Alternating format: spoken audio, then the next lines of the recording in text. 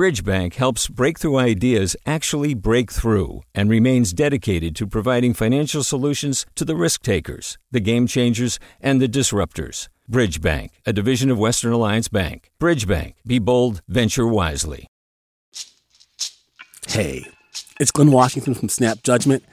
And if you love what you're hearing, and I know you love what you're hearing, please consider becoming a KQED member. You get special access to cool events, behind-the-scenes footage, and so much more. Plus, you'll sleep better at night knowing you did your part for the community you depend upon. It's in you. Please be in it. Visit donate.kqed.org/podcasts to sign up now. That's podcast with an S. Thanks. From KQED. Good morning. This is the California Report. I'm Saul Gonzalez in Los Angeles. We start with a story we've been following all week. Crews battling the mosquito fire in the Sierra foothills are expecting a major change in weather that could bring both good and bad news. Here's Jonathan Pangburn of CAL FIRE. Starting Saturday, we're going to have a stronger wind system, but increased humidities and lower temperatures. It's going to get much colder as the system comes in from the Gulf of Alaska and really changes the system for us here. Somewhere around Saturday night to Sunday morning, we should be seeing some precipitation, some measurable wetting rains through Tuesday, possibly into Wednesday period. The winds will create a challenge. Flying embers could cause the fire to spread, but the wet weather will partially help with the blaze's raw fuel, dry brush. Firefighting efforts were hampered for a short time on Thursday by an unmanned drone over the blaze. That forced crews to suspend all aerial operations. The mosquito fire has burned more than 67,000 acres so far and remains 20% contained. And thousands of people remain under mandatory evacuation orders. Let's turn now to labor and health. Some 2,000 Kaiser Permanente mental health care professionals are a month into a strike. This week, negotiations between labor and management have broken down. KQED's Sarah Hosseini reports. The therapist union says talks halted after Kaiser refused to consider proposals to increase staffing and patients' access to care. The clinicians have been without a contract for nearly a year. They say they're fighting for more time for indirect patient services, and they want to strategically pace initial intakes to help ensure timely follow-ups with patients as required by a new state law. In a statement, Kaiser said the two sides have reached agreement on wages, among other improvements, but that patients can't afford the union's, quote, aggressive proposal to decrease time spent with them. For the California Report, I'm Sarah Hosseini. In other news, because of a new state law, San Francisco's Superior Court has eliminated about $50 million in debt due to late fees for things like traffic tickets. KQED's Farida Javala Romero reports. AB 199 forgave hundreds of millions of dollars statewide in outstanding debt as of July 1st for civil assessments that were up to $300 a pop. That's a huge relief, especially for low-income Californians and people of color who are more likely to get pulled over for driving offenses, says Ann Stuhldreher. She directs the Financial Justice Project at the San Francisco Treasurer's Office. To have, a couple $100s of debt relieved can really make the difference in someone being able to pay their rent, pay their bills. Going forward, the new law also caps civil assessments at $100. For the California Report, I'm Farida Javala Romero. In legislative news, Governor Gavin Newsom has vetoed a bill that would have significantly lowered what California families pay for state-subsidized child care. KQED's Amanda Stupai has more. AB 92 would have capped the amount low-income families pay at 1% of their monthly income. California's poorest families would have paid nothing. In his veto, Newsom noted that daycare fees are currently suspended through June 2023. But advocates say a permanent change is needed. Parents are really, really struggling. And ultimately what happens is the poor providers will oftentimes kind of say to them, well, pay us when you can. And that's not fair to the provider because ultimately we know we're not going to get the funds.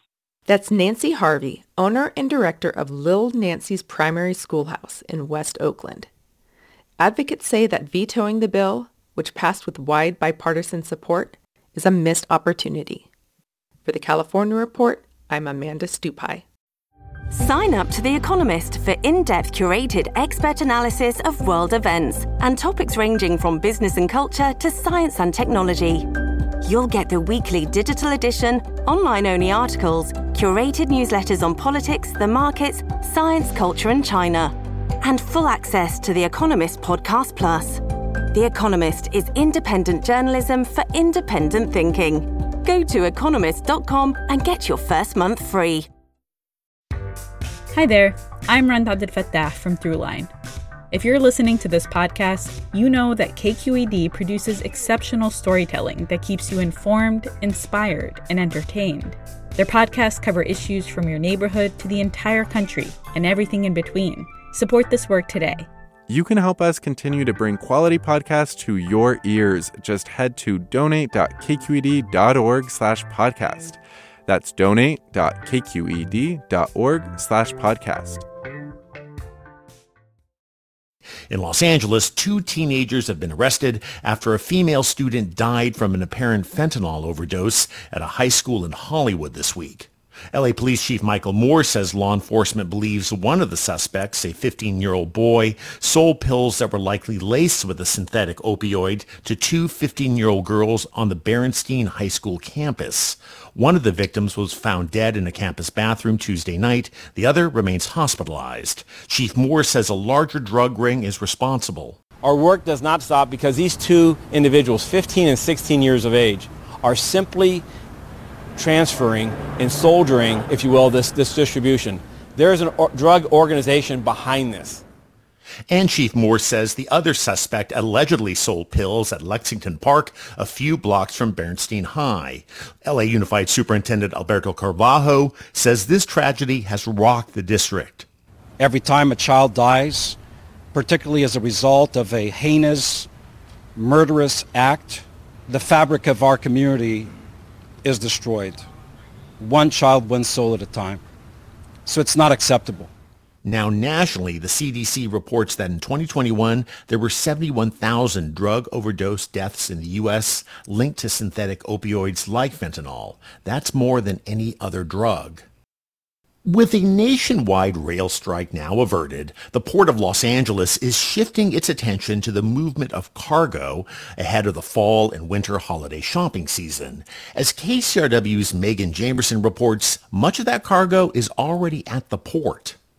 Cargo volume was 15% lower in August, and a similar slowdown is expected in September. The Port of Los Angeles Executive Director Gene Soroka says this is partly because some cargo was diverted to ports on the East and Gulf Coast in anticipation of West Coast labor contract negotiations. But to keep things in perspective, even with this projected softer volume in the back half of the year, the Port of Los Angeles is headed toward the second busiest year in our history.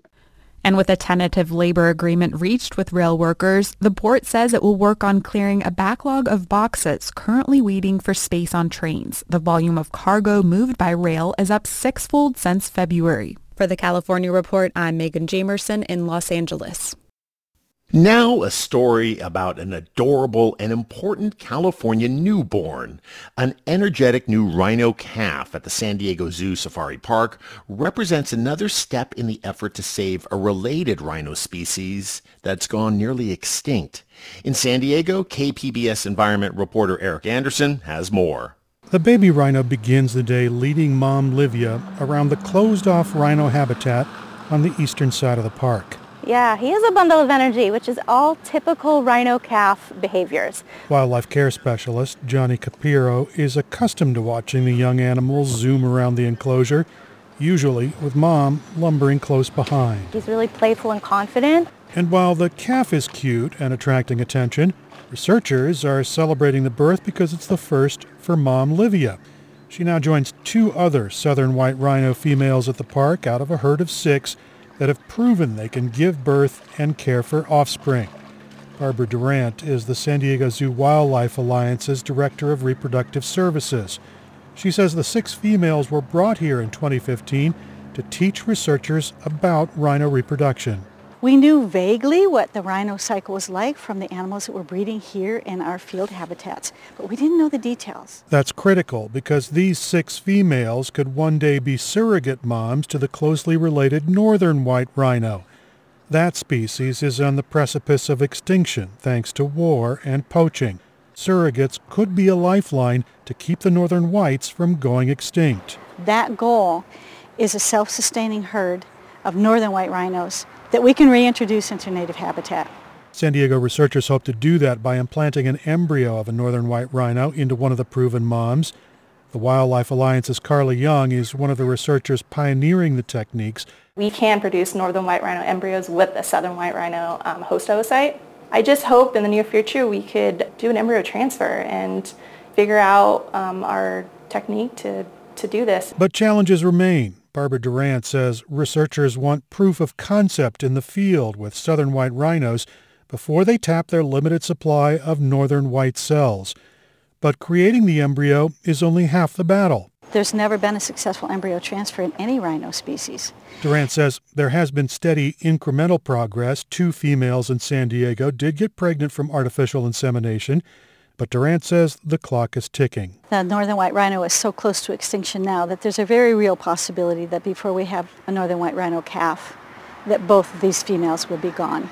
The work being done with southern and northern white rhinos in San Diego could prove invaluable to other species like the Sumatran rhino, which only has a population of about 60 animals.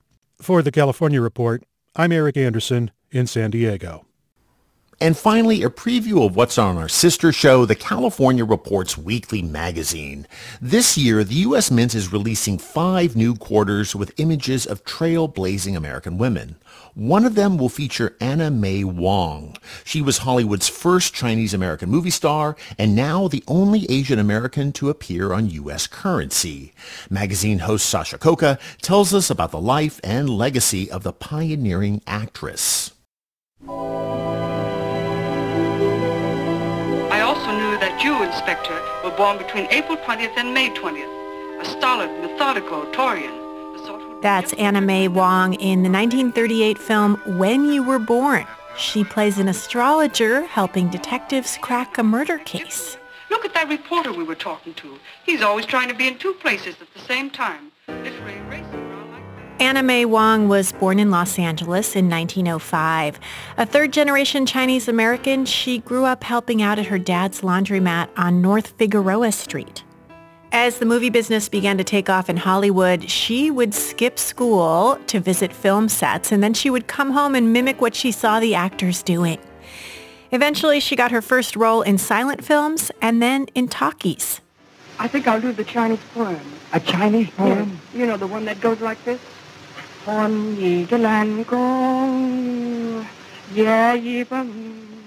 That's a clip of Anna May Wong in the short film called Hollywood Parade that came out in 1934.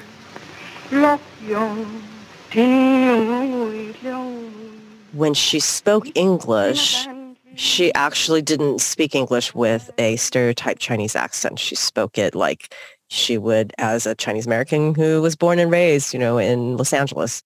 That's Nancy Wong Yoon, author of Real Inequality, Hollywood Actors and Racism. She says Anna May Wong faced a lot of obstacles in her career, having to play stereotyped roles, losing out on parts, and earning far less than her white counterparts. But she also blazed a trail for Asian American actors in Hollywood by persevering in the industry. She was actually able to essentially say that she was putting on this Chineseness as an act. But I think that she really did leverage it in order to build a career and still, I think, perform it with dignity. You can learn more about the life and career of Anna May Wong on this week's California Report magazine. You can listen to it on some public radio stations or get the magazine's podcast. And you can get the podcast for this, The Daily Show, as well.